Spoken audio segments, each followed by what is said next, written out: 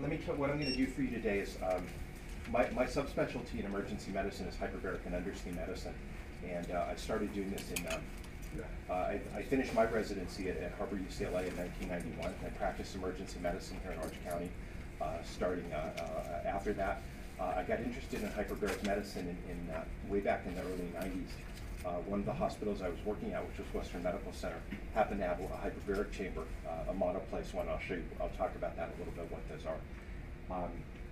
And it turned out that really none of the docs there knew what to do with it. And at the time, I liked to scuba dive, and somebody suggested to me maybe I learn a little bit more about it. So I went and took a couple of courses, and kind of away we went.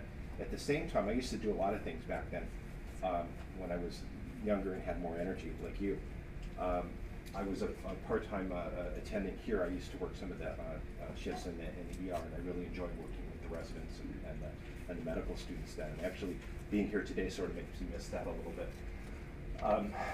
But anyhow, sort of by accident, I started this hyperbaric program. Sometimes in your career, you'll find out that you don't exactly know where you're going or why you're going there. But when opportunities present themselves to you, you at least find out what it's about. So I started working with hyperbaric chambers at Western Med way back in 1994, and started learning a lot and seeing things that I never actually would see in the ER. I had follow-up with patients and was dealing with some new things that were interesting. And a few years later, the hospital came to me and said, well, why don't we start a wound care center to go with the hyperbaric, because most of the patients we were seeing had different kinds of wounds. So we did that, and it got very, very busy, and I was practicing emergency medicine, and wound care, and hyperbaric medicine. And then in the early part of the 2000s, some things changed at the hospital, and I decided, well, why can't I do this on my own? So I set out and opened a freestanding practice, which is kind of unusual that's not why people go into emergency medicine, right? And I've been doing that ever since.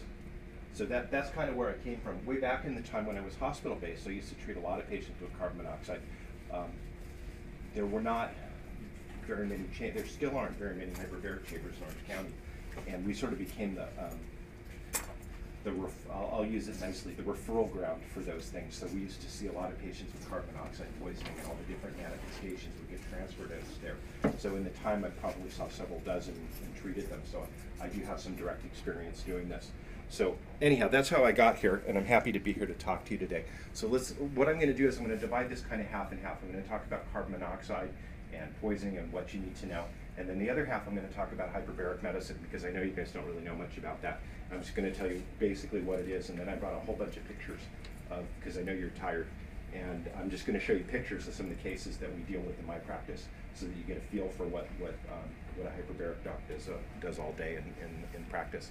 So carbon monoxide, the number of people who die, it depends on what you read.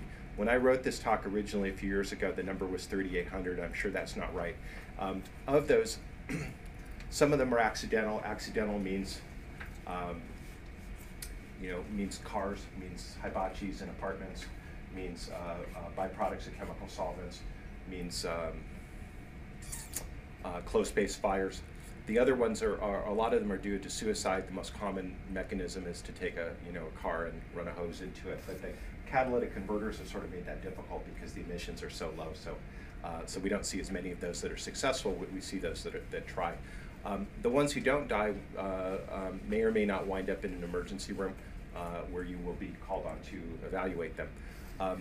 When you see these patients, you have to know a few things. One, you have to understand the pathophysiology of carbon monoxide. And it's not just carbon monoxide binds to hemoglobin, bonds oxygen. There's a lot more to it. We'll go into that. The limits of laboratory testing. A carbon monoxide level is not as useful as we'd like it to be. An appreciation of how hyperbaric oxygen plays a role in treating carbon monoxide poisoning, and when you would want to call a hyperbaric specialist to treat a patient in a hyperbaric chamber. By the way, when you guys any questions at all, feel free to interrupt me, and be happy to help you. So let's take a kind of a typical case, and then I'm gonna make up a contrasting one. This one's a slam dunk. You're working in the ER. Patient comes in, paramedics. He's altered.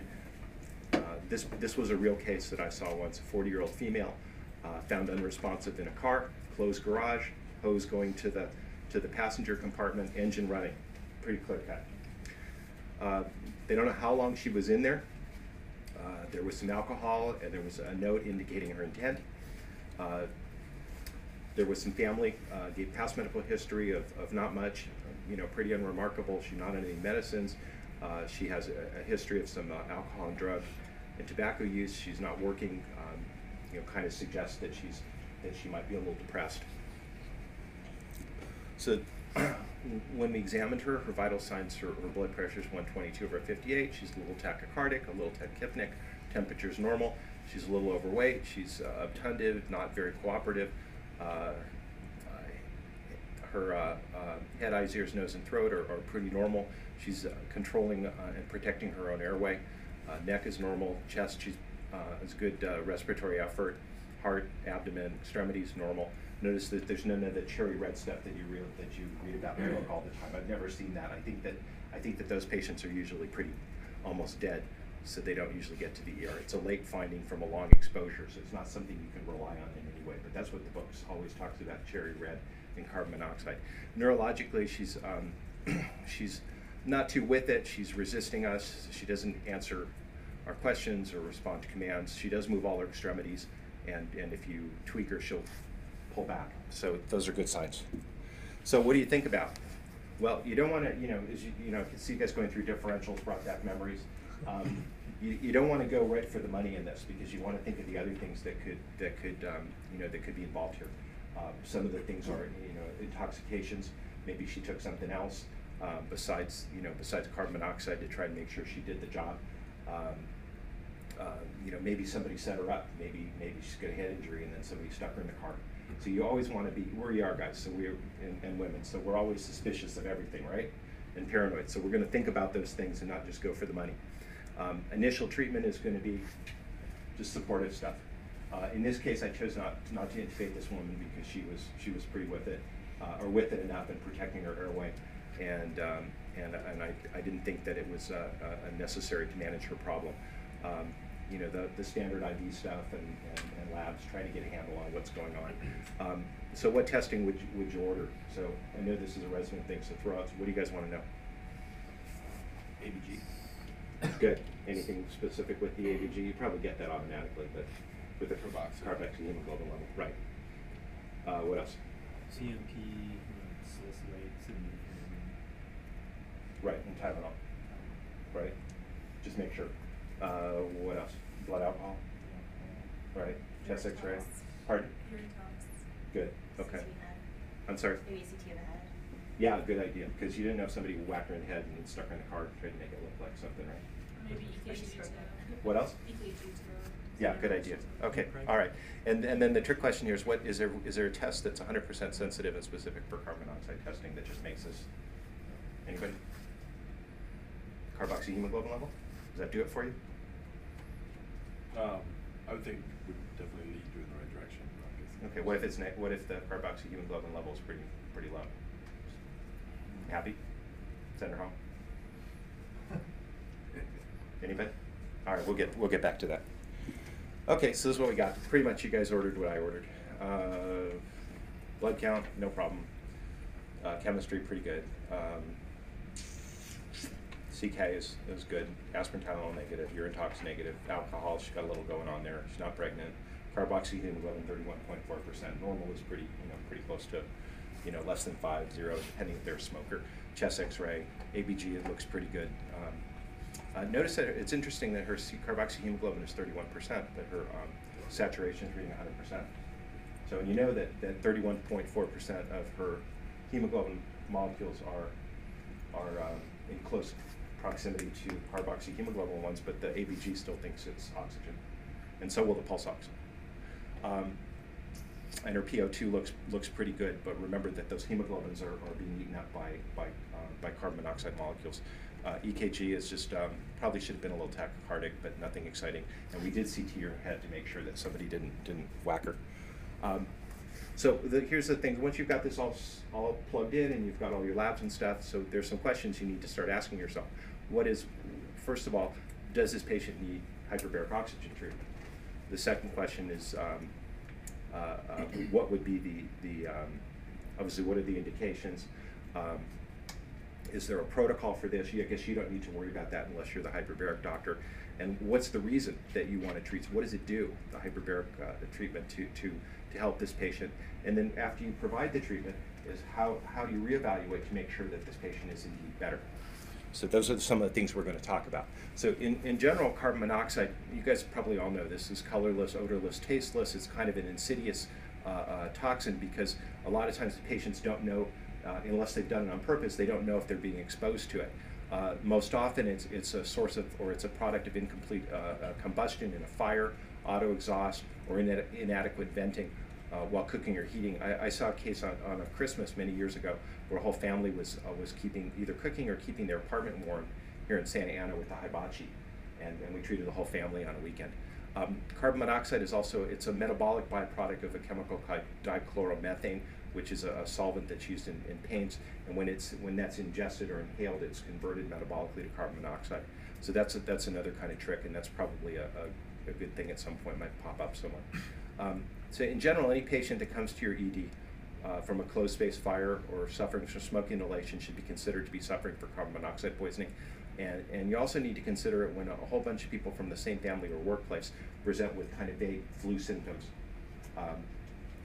Although it's hard because you can't really, a lot of times flus run in families and you can't get, you know, it's tricky, but you have to think about it and consider it. If you see stuff like that, you can always send the fire department out and they can check if you're suspicious of it, they can check the location where they're at and measure carbon monoxide in the environment and see if there's a source. When you say flu-like symptoms, what exactly is the referring to? I'm going to get to the headache, nausea, vague kind of stuff. When I talk about symptomology, I'll go through that. So for carbon monoxide, this is what it does that's bad. One is that those carbon monoxide molecules are binding to the hemoglobin, and they have a higher affinity for hemoglobin than oxygen. So the patient doesn't have the reserve, and they become hypoxic to some degree. The degree depends on the concentration that they're breathing and the duration. The carbon monoxide causes, in the central nervous system, causes changes in the brainstem that result in changes in blood flow and blood pressure, which can lead to cardiovascular blood pressure collapse, and that's usually when the patients become unconscious. It's not because of the hypoxia. It's because of the cardiovascular collapse.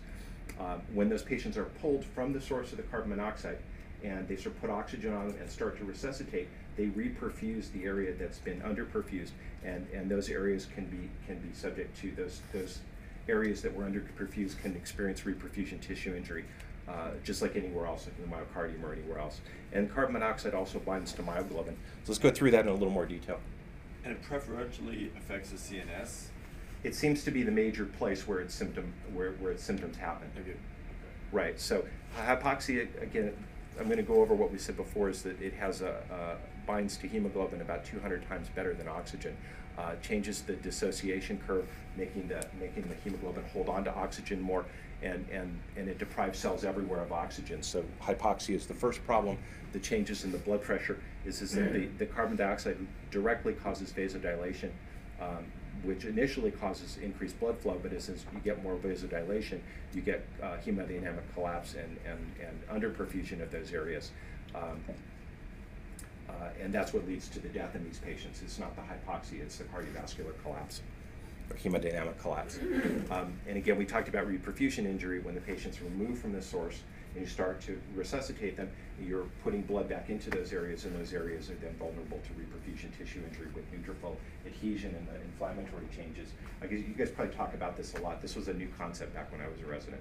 We talk about this a lot in cardiac stuff, reperfusion injury. Have you heard this term before? Yeah. Okay, it happens a lot when you reperfuse a myocardium. Back in the days when we used to do a lot of thrombolytic therapy. I know now everybody goes to the cath lab, but we used to have problems with patients who, once we reperfused them, then we had a whole other host of problems from the post-reperfusion, and that's called reperfusion tissue injury. And the reason that happens is because the endothelium is irritated from the hypoxia, and then white cells start to stick and cause inflammation, and then it causes a whole host of problems even after the carbon monoxide is gone. Okay, directly what they do is they release these oxygen-derived free radicals that demyelinate axons, and that's what leads to the long-term brain injury in carbon monoxide poisoning. Carbon monoxide also binds to myoglobin, and it interferes with oxygen delivery to the mitochondria and affects oxidative phosphorylation and energy release. So the central nervous system toxicity results from the direct ischemia from the lack of oxygen in the blood, the reduction of cerebral blood flow, and then the direct damage to the neurons by the reperfusion injury in carbon monoxide, which leads to demyelinization over time. Okay, any questions so far? All right. One of the other things that's important is to realize that if you have a woman who's pregnant and exposed to carbon monoxide, that fetal hemoglobin has a greater affinity for carbon monoxide than the mom's hemoglobin does. It takes a while to equilibrate, but once it does, the fetal carboxyhemoglobin concentration may be greater than the mom's. So it's possible for a mother to survive the same exposure that would be deadly for the fetus. So pregnant women are a special consideration. We'll talk about this more in a minute. So here's what you're going to see. And the symptomology of these patients can be completely varied. Sometimes it's easy. The first one's a slam dunk. The patient's in the car, they got the carboxyhemoglobin level, easy. But what happens is it can be very vague, and it requires a physician who's seeing all kinds of patients, even when they don't come with that label, on their head, to be thinking about this as a possibility in different circumstances. So it depends on what the carbon monoxide concentration is in the environment that they're breathing and how long they're exposed to it. And you have acute exposures and chronic exposures over a long time, where someone breathes a little carbon monoxide every day in an environment. They work in an auto shop that isn't properly ventilated, and they get a little bit every day, and they develop these kind of vague ongoing symptoms. And when they come to you, there's no carbon monoxide in the blood. So how do you know? You kind of have to be, it takes a lot of suspicion to kind of get to that point. So if the carboxyhemoglobin concentration is less than 10%, they may have just minimal symptoms. They could just be, headache, nausea, vomiting, a little lethargic. That's all. It could be very subtle, and it can sort of cross over with things that you might consider to be a viral syndrome. That's why when you see the clusters of people, that you have to kind of think about this. At the higher levels, you get headaches, you get weakness, visual changes, dizzy, nausea, vomiting. Again, sounds like the flu. 40 to 50% syncope, tachycardia, tachypnea. Greater than 50 and 60%, you're in pretty bad shape. And those patients will usually come from an environment where somebody's going to tell you where they came from, but you still want to think about it. A few things. Go ahead. There was just an incident we saw from one of our colleagues in Ireland in a hotel where people had flu-like symptoms. There were even doctors called out to see a couple patients a couple days in a row, and some ended up dying. And then they found out there was a leak, and it was all carbon monoxide poisoning. It was a mass poisoning. Right, and that happens all. Hey, it happened here in Lakewood. I used to play ice hockey up there in the Zambonis that they used to surface the ice. We're having a problem, and they found out it was carbon monoxide in the ring. Yeah, It happens, and those are tough because they don't come in, with the label that what you expect, and even if you get a carboxyhemoglobin level, you're not going to get it, because at the time they walk out of the hotel or the ice rink and come to you, it's gone. So you really have to be suspicious. And the first few doctors missed it. Didn't even think about it. They go, oh, you got the flu, you got the flu. And then when a whole bunch of them kept coming, then they finally thought something's going on here. It must be environmental.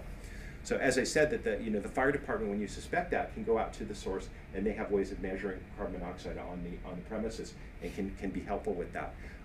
We've already touched on this, but remember, as soon as the patient leaves the environment, that carboxyhemoglobin level, and the paramedics are going to put oxygen on them, they're out of the environment. By the time they get to you, it might have been here when they started out. By the time they get to you, it's going to be much lower than what the peak was. Or it could be nothing. It could be normal, but that doesn't mean they weren't exposed.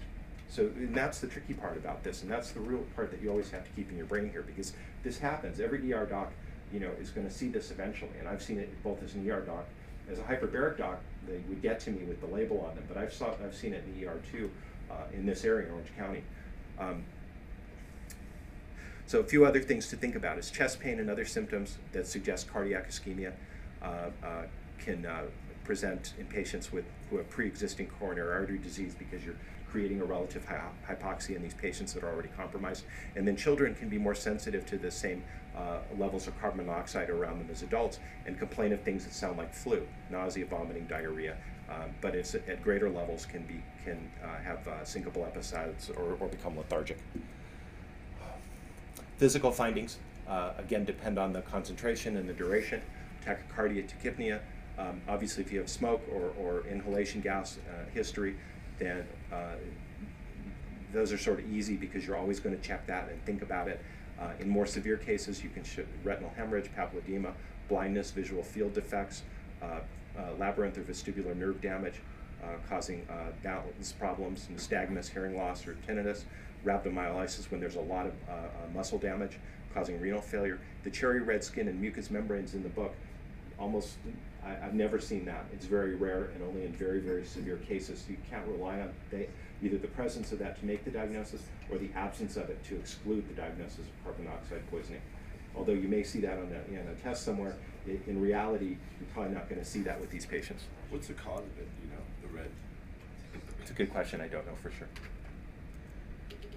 All right, somebody asked me about the nervous system. It is the major target of carbon monoxide and can cause all kinds of dysfunctions. At the mild exposures, they can be overlooked as with just a simple neurologic screening that we do in the ER, which is, you know, what day is it, you know, where are you, all that stuff. Those patients may be able to answer those questions, but that kind of screening will not exclude milder nervous system dysfunction from carbon monoxide. At higher levels, causes altered mental status, seizures, memory loss, all kinds of other problems.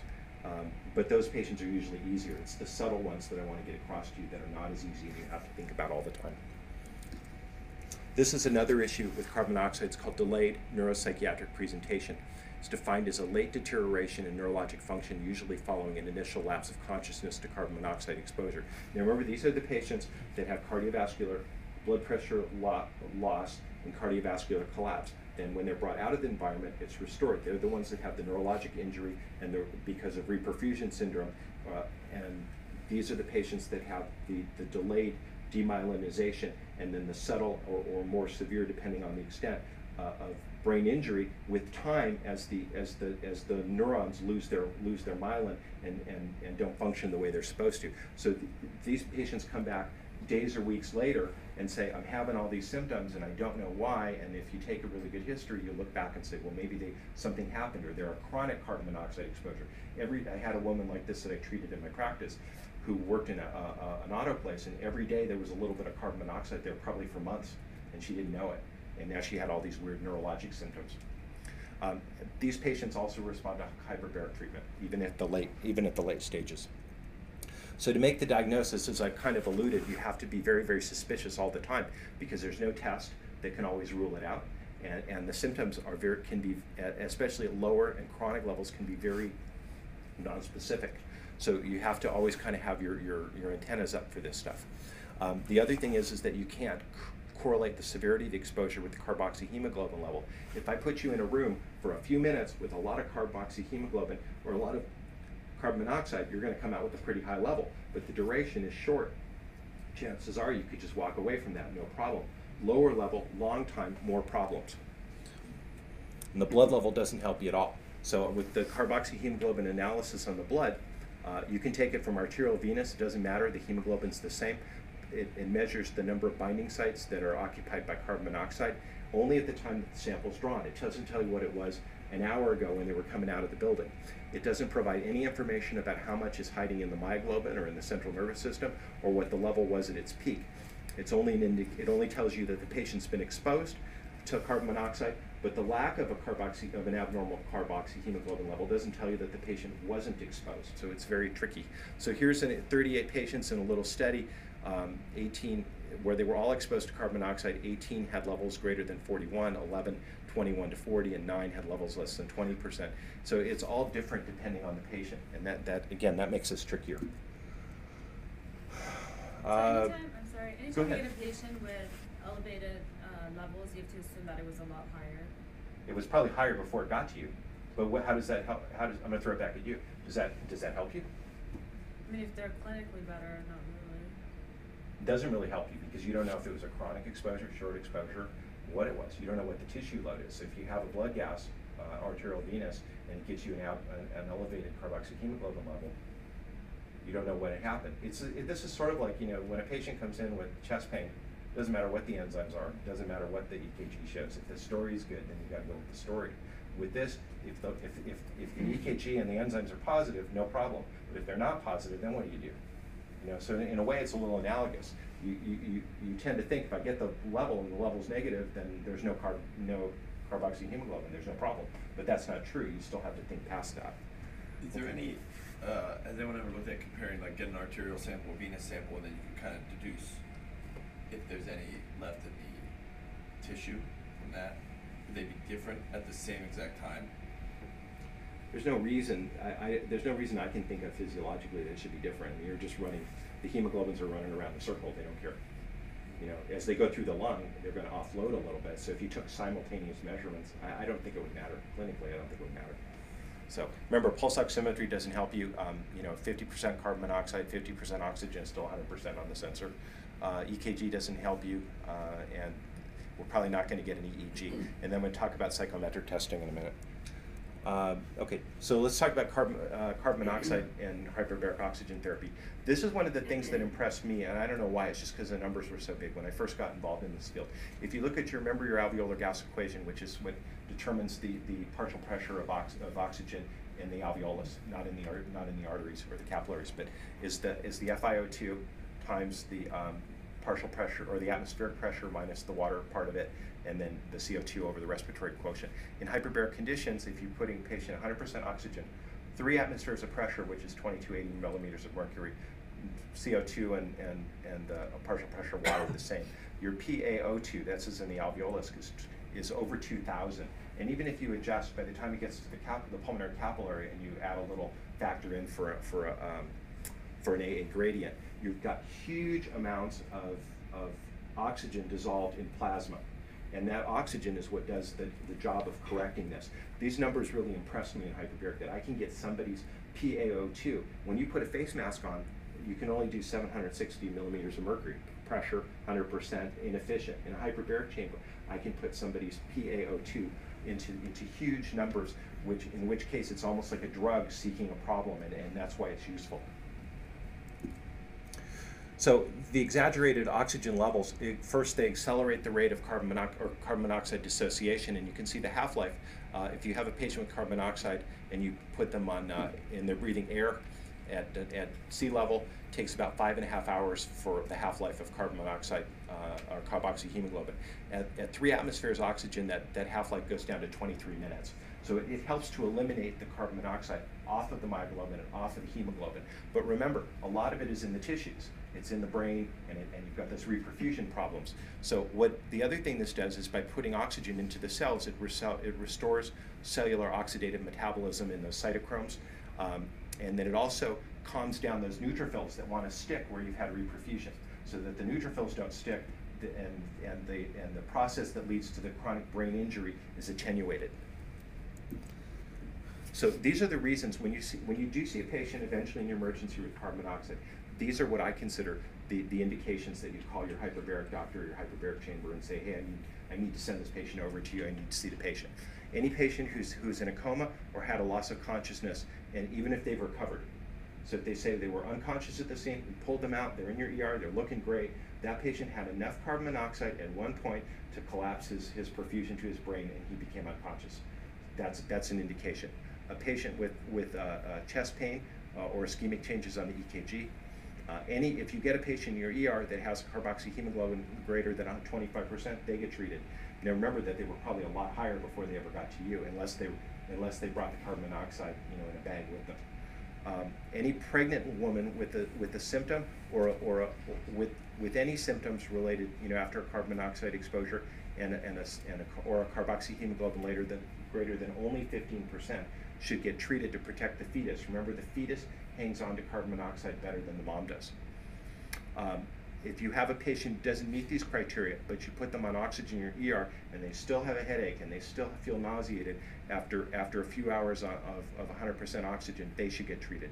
Any patient with a neurologic, means cognitive or focal finding or seizure gets treated. Any patient who returns later on with the delayed neuropsychiatric complaints.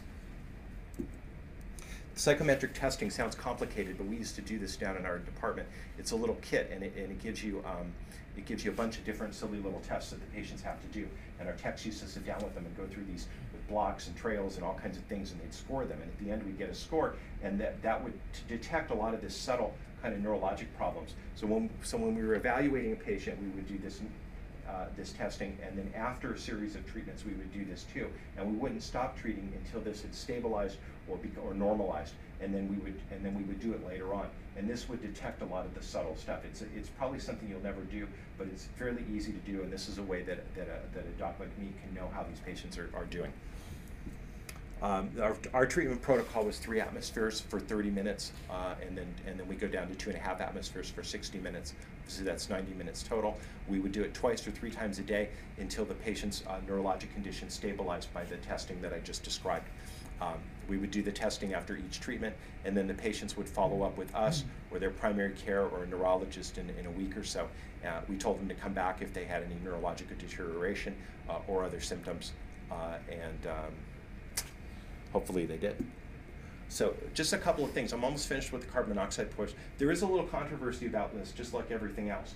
And there was an article that was published in 1999 from Australia, where they took a bunch of people who were who presented with carbon monoxide toxicity, and they randomized them to 2 groups. They did one group 100% oxygen in a hyperbaric chamber, but they didn't compress it, and the other ones got compressed oxygen. We call that sham treatment when you do that. And what they published was that the patients who got the high concentration oxygen actually did worse than the ones who didn't.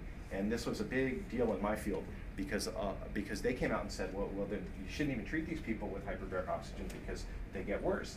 And it caused a lot of discussion about this. But when you looked at this, and this is my opinion, I recently reread the article.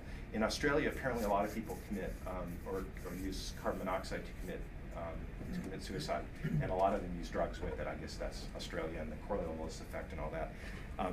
So what happened was, I think that there were a lot of patients that were, when you try and do this testing on them afterwards, when you have drugs, and people who commit suicide tended to be depressed and score worse on these kinds of tests afterwards. I think that group should have been tweaked out completely, and they should have looked at the suicides versus the accidentals to see what happened, and I don't think they did that very well.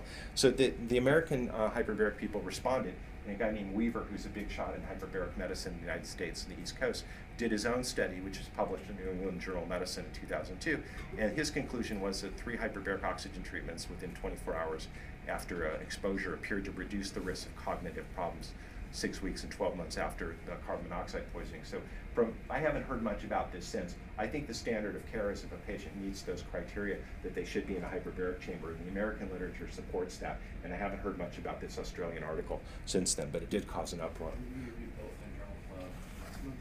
Did you? Yeah. What did you come up with? Pretty much the same thing, that the American study was better done. It was done in Utah, I think. Yeah, a guy named Lynn Weaver did it, who I've heard Yeah. talk before. And the Australian study had 46% dropout rate.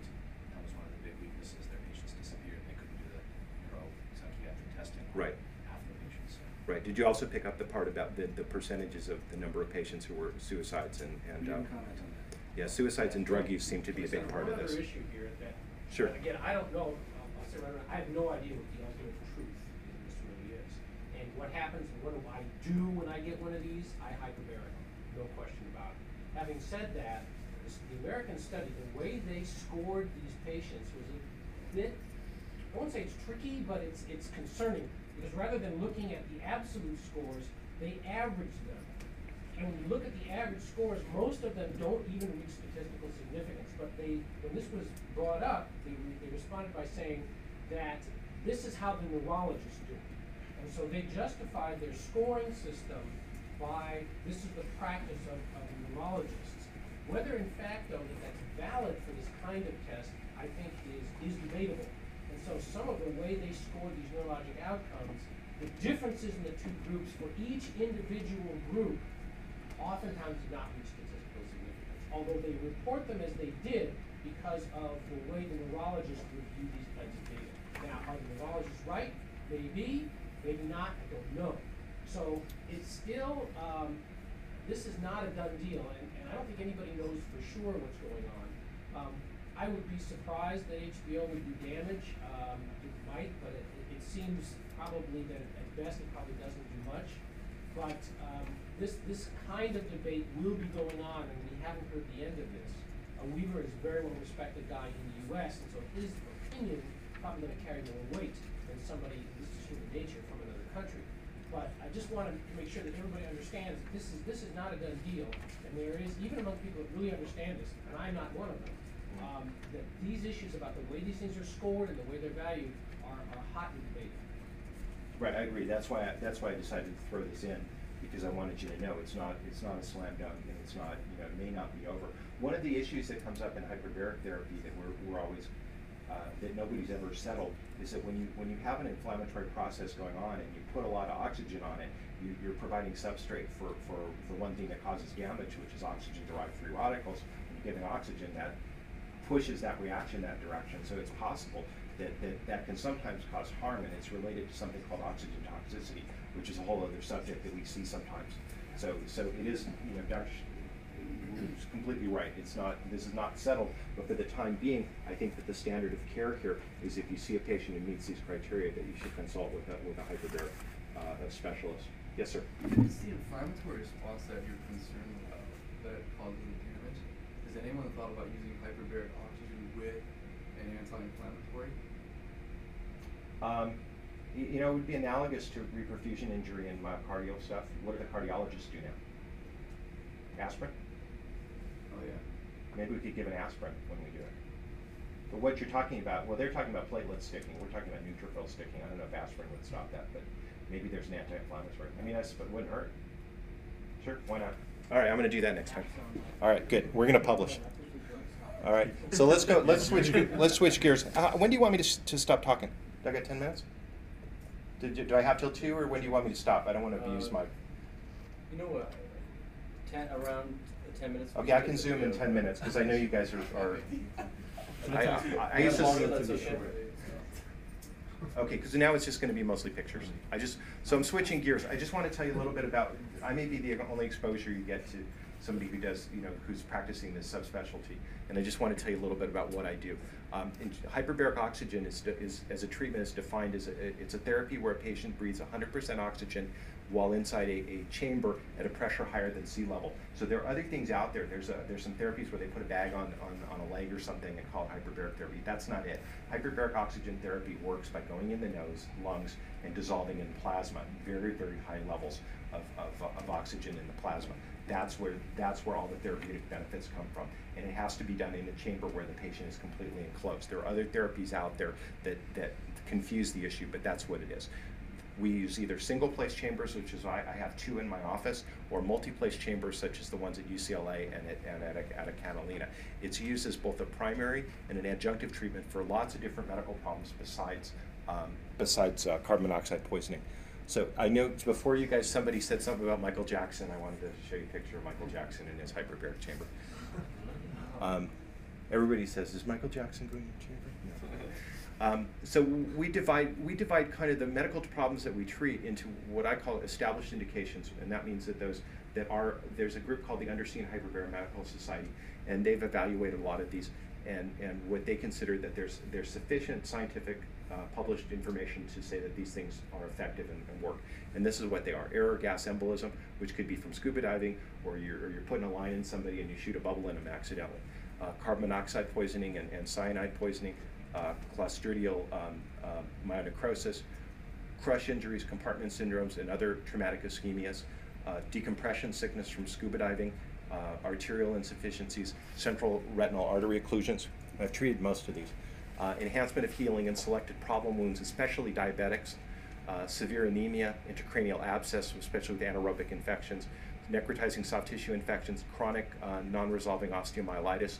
Radiation injury is one of my favorite things to treat, is patients who have complications of therapeutic radiation treatment in usually prostate, breast, or jaw from cancer treatment. Compromised skin grafts and flaps. I work a lot with plastic surgeons, and thermal burn injury. I used to work with Grossman Burn when they were at WestMed, and I was there. We used to see all their patients.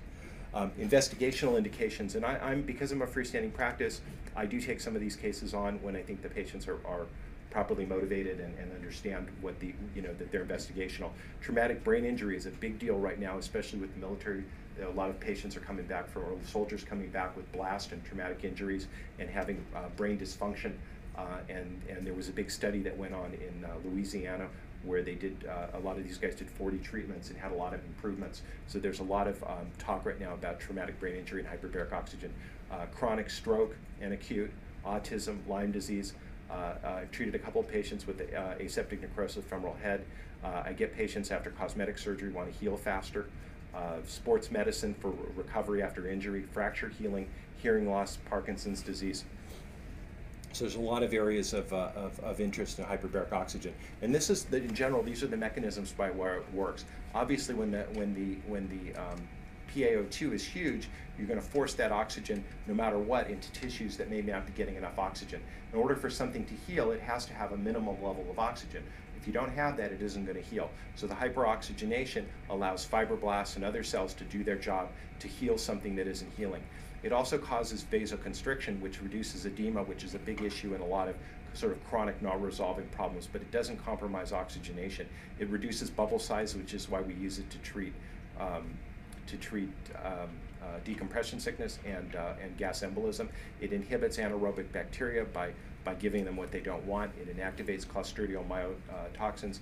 It allows white cells to eat and kill bacteria better. It causes new blood vessels to grow into areas that are hypoxic, and it slows down the neutrophils in reperfusion injury. Okay, we're almost to the pictures, which are the fun part. Just about what I do, I'm kind of, I guess, an anomaly in emergency medicine because I've fled the hospital. And I have a freestanding practice in Santa Ana where what I specialize in is problem wounds, and that's pretty much all I do all day. Most of the wounds I see are related to diabetes, pressure, artery insufficiency, vein insufficiency. I see lymphedema, surgical wounds, trauma, burns, radiation, all kinds of stuff. Most of the wounds I see, we heal without hyperbaric treatment. We do all kinds of things. I do artificial grafts, I do compression therapy, I do wound debridements, we do topical things. I work a lot with foot guys and orthotics and off-weighting for diabetics, so all kinds of interesting things. In my practice, we do hyperbaric oxygen therapy for established and some investigational indications, and I also practice scuba diving medicine and treat decompression. I get referrals from Divers Alert Network for decompression, and I'm also the dive doctor for the Metropolitan Water District for all their divers that dive in reservoirs. I see a lot of patients from my sports chalet and other places for recreational divers who need dive clearance or have had dive problems. Okay, I'm just going to run through some pictures and then we'll be done so you can see what I do all day. This is a middle-aged guy, diabetic, neuropathy, good blood flow, got a wound in the middle of his foot, did not get hyperbaric oxygen. We off-weighted it, treated the wound, debrided it, took a few months, and it healed up very nicely.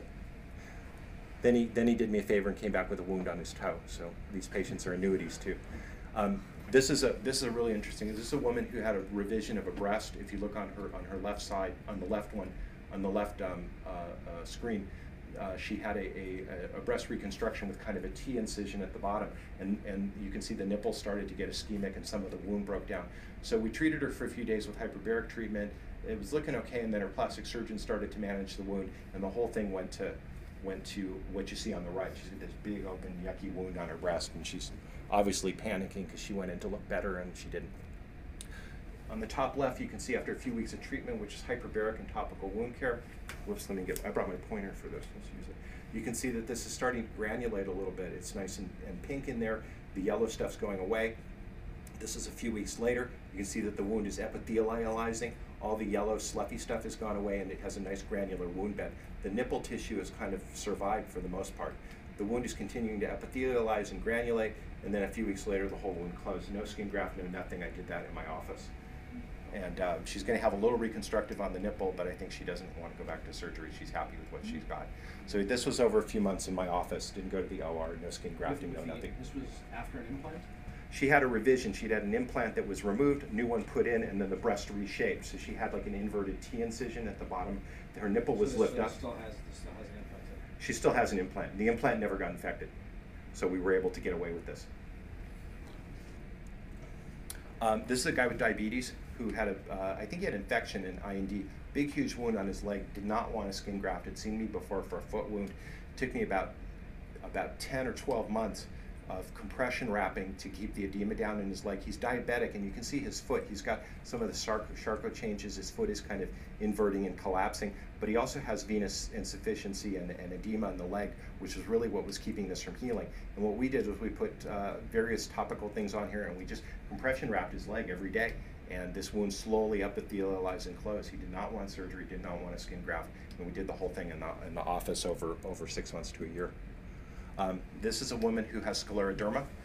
She developed ulcers over several of her fingers, and we did hyperbaric therapy and topical wound therapy, debrided it very gently because I didn't want to see the inside of her knuckles.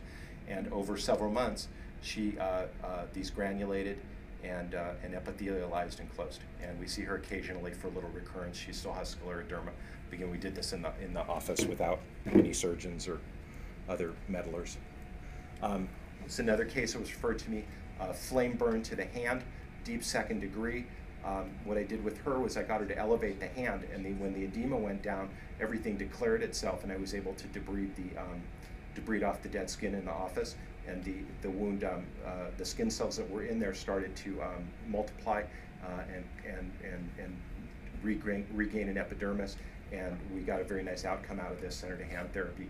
Again, we did this without a burn center, did it in the office. Good question. Quick Sure. question. Are there certain patients where this treatment is contraindicated, such as COPDers or? Yeah, that's a good anybody question. with Oh, going back, the respiratory lady you failure? just saw, just to be clear, did not get hyperbaric therapy. Most of the patients you're seeing here, and in my practice, do not get hyperbaric therapy for their wounds. They don't need it. It's expensive, and there are side effects. So I believe, my philosophy is that the least expensive way and safest way to get from point A to point B is the direction I take. So what can go wrong? I've treated a lot of patients with obstructive lung disease. The book says it can hurt them. It never does, because we compress very, very slowly, control the rate of compression. But I did refuse a very severe COPD lady about a year ago because she just was too far out on the edge, and I don't have the ability to resuscitate someone in my emergency room, in my office, and I didn't want to go there with her. So I turned her down. But the things that happen, you've got to clear your ears, got to clear your lungs. So obstructive lung disease, oxygen toxicity can cause a seizure. Usually predictable, happens unpredictably sometimes. I've had a few in the office, but you deal with the seizure. As soon as you get them out of the environment, they wake up, and then what happens, send them home. So there are a few contraindications and things to look out for. This is a guy who was referred to me from the trauma center at Westmed, shotgun. He had some internal injury, those were taken care of, and we just nursed these until they epithelialized and closed. Again, this all outpatient. These epithelialized without skin grafting or anything. We did it in the office. It's a pressure sore. Sorry, the pictures aren't good. Over the coccyx, over a few months with wound care and off waiting, it epithelialized and granulated. Off and waiting healed. just mean don't sit on your butt. Don't sit on your butt. Sleep on your side. This was a mobile guy. It's harder when they're not mobile and can't turn. But then we know a lot about, a lot of what I do has to do with pressure relief surfaces and trying to minimize and redistribute pressure is a big part of what I do. This guy was real sick in the hospital when he got this wound, but when he got to me, he had recovered, and he was able to manage his weight and keep pressure off of that thing, and it healed over a few months. This is a woman who had a mastectomy and radiation. The wound became infected many years later. So what we call it, it's an infected wound in an area we call it delayed radiation injury, where the tissue becomes fibrotic and ischemic, and she had this wound for a long time. With her, she got about 40 hyperbaric oxygen treatments along with wound care. So when this wound declared itself, you can see that if you look at the difference here, if you look at the tissue around here, it's softer, and even though the wound's bigger, it's starting to granulate, that red healthy stuff. And then the white stuff here is skin growing across the top of it. She did not want surgery, did not want a skin graft, just wanted us to get rid of this thing. So this, again, took months. But what happened was that once we made the wound healthy and got oxygen into it, the little epithelial cells just started marching across and closed the darn thing. She didn't want a revision. She's happy, went on with her life. Lady with renal failure was a Kaiser patient who wasn't getting what she thought was good care at Kaiser and found me on the internet. And she has got this wound on the back of her leg. She's got renal failure. And if you look at the leg, the contours of it, it's just a swollen leg. And I don't know what Kaiser didn't get this, but what we did with her was just topical wound care, a little debridement and compression wrapping. And as you can see, this wound, all the dead stuff, the black stuff's gone. We've got granulation starting. It's starting to epithelialize. A few months later, went to that and closed. I think she got a few hyperbaric treatments in there too, but I don't know. Leg elevation as well. You know, when you compress it, you don't need to. It does the same thing. Most patients will not comply with keeping your leg up all day.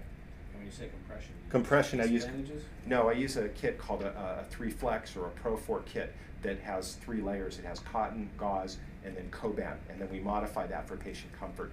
It's a fairly simple procedure. In the old days, I used to do Una boots all the time, but Una boots have no compression, and zinc oxide doesn't do anything. So it's sort of grown out of the Una boot idea, where we're actually compressing, and I do tons of compression because. And the compression is just for the purpose of reducing the edema. Exactly, because I have a phrase for it. I call it congestive wound failure. You guys all know congestive heart failure? You heard of that? What happens in congestive heart failure? Lung full of water, oxygen doesn't go across it. Tissue's full of water, what happens? No oxygen. Wound suffocates. So when I compress it, get the swelling out, oxygen gets in the wound heals. And you don't get sort of reactive edema distal to it? Or No, I wrap all the way down to the foot. I see. You have to wrap distal. All the way down. Yeah, and it's a little tricky, but we do. You know, I do. Let me scare you. I do 1,000 of these wraps a month in my office on these patients. I see this over and over again. Lower extremity wounds don't heal because of swelling. And we also prescribe and dispense compression socks and all kinds of compression devices to get rid of the edema. And most docs know that when you see this in the lung, it's congestive heart failure. But I call this congestive wound failure, and that's why her wound, look, it's dying. There's no oxygen, the black. That's all it is. So the lady I saw a couple of years ago, a nice older lady who had a basal cell cancer removed from her leg, and subsequently got this wound that wouldn't heal. She went up to Long Beach and she'd had radiation therapy, which is what they thought it was, and they did a whole bunch of hyperbaric treatments on her. It still didn't heal. If you look at this leg, you see it's kind of like a funnel. It's swollen, and it's got this a little dark congested and a little bit of venous stasis stuff. So we did what we did with the rest of them. She'd already had the hyperbaric treatment, so I compressed her, took care of the wound, and it started to granulate in, epithelialized and closed. This took about 9 months. When you put those compressions on in your office, how often do you have to change them? My standard is twice a week. They come So like not every day? Okay. no, but if I have real drainy or yucky wounds, which I do have, sometimes 3 times a week. I've had patients where we do them every day. But the alternative is, look, in a setting like and this is a whole other talk, it's about cost effectiveness and medical marketplace. To have the patient coming to a freestanding wound center, a dressing change like this in my office costs about $100. If you go into a hospital to have this done every day, it's huge. So from a management point of view, it's actually very cost effective, even if you have to change the dressing every day, because it works and keeps the patients out of surgery and they heal. So we do them, usually the standard is twice a week. You can leave them on for up to a week, but I don't like to not see a wound for a whole week. It's scary to me. This is a case we did back in the hospital. It's a woman with IV drug abuser with an infected leg, turned out to be necrotizing fasciitis, debrided in the OR, put a wound vacuum on, and she got wound vac, hyperbaric treatment, debridements, finally got the wound looking well, skin grafted and out. I don't do this kind of stuff because I can't manage real sick patients or hospital patients, but I did get a patient last year from UCI who was transferred by ambulance to my office every day. Dr. Worth and Plastic Surgery Service sent her to me, and we treated her every day. She went back and forth by ambulance. So in general, these are the kinds of patients that are referred to my office, and I get a lot of patients from all over Orange County and medical groups and places. In general, I tell people if a wound hasn't healed over a month, if it's bigger than a couple inches or a centimeter deep, or if the patient's got a lot of other comorbidities, if they've had radiation to the area, if it's infected or miscolored, or if you can see tendon bone or the appendix in the wound, that you should probably send them to somebody who knows about wounds. And that's kind of it. Buck stops here. Thanks for letting me yak at you for a while.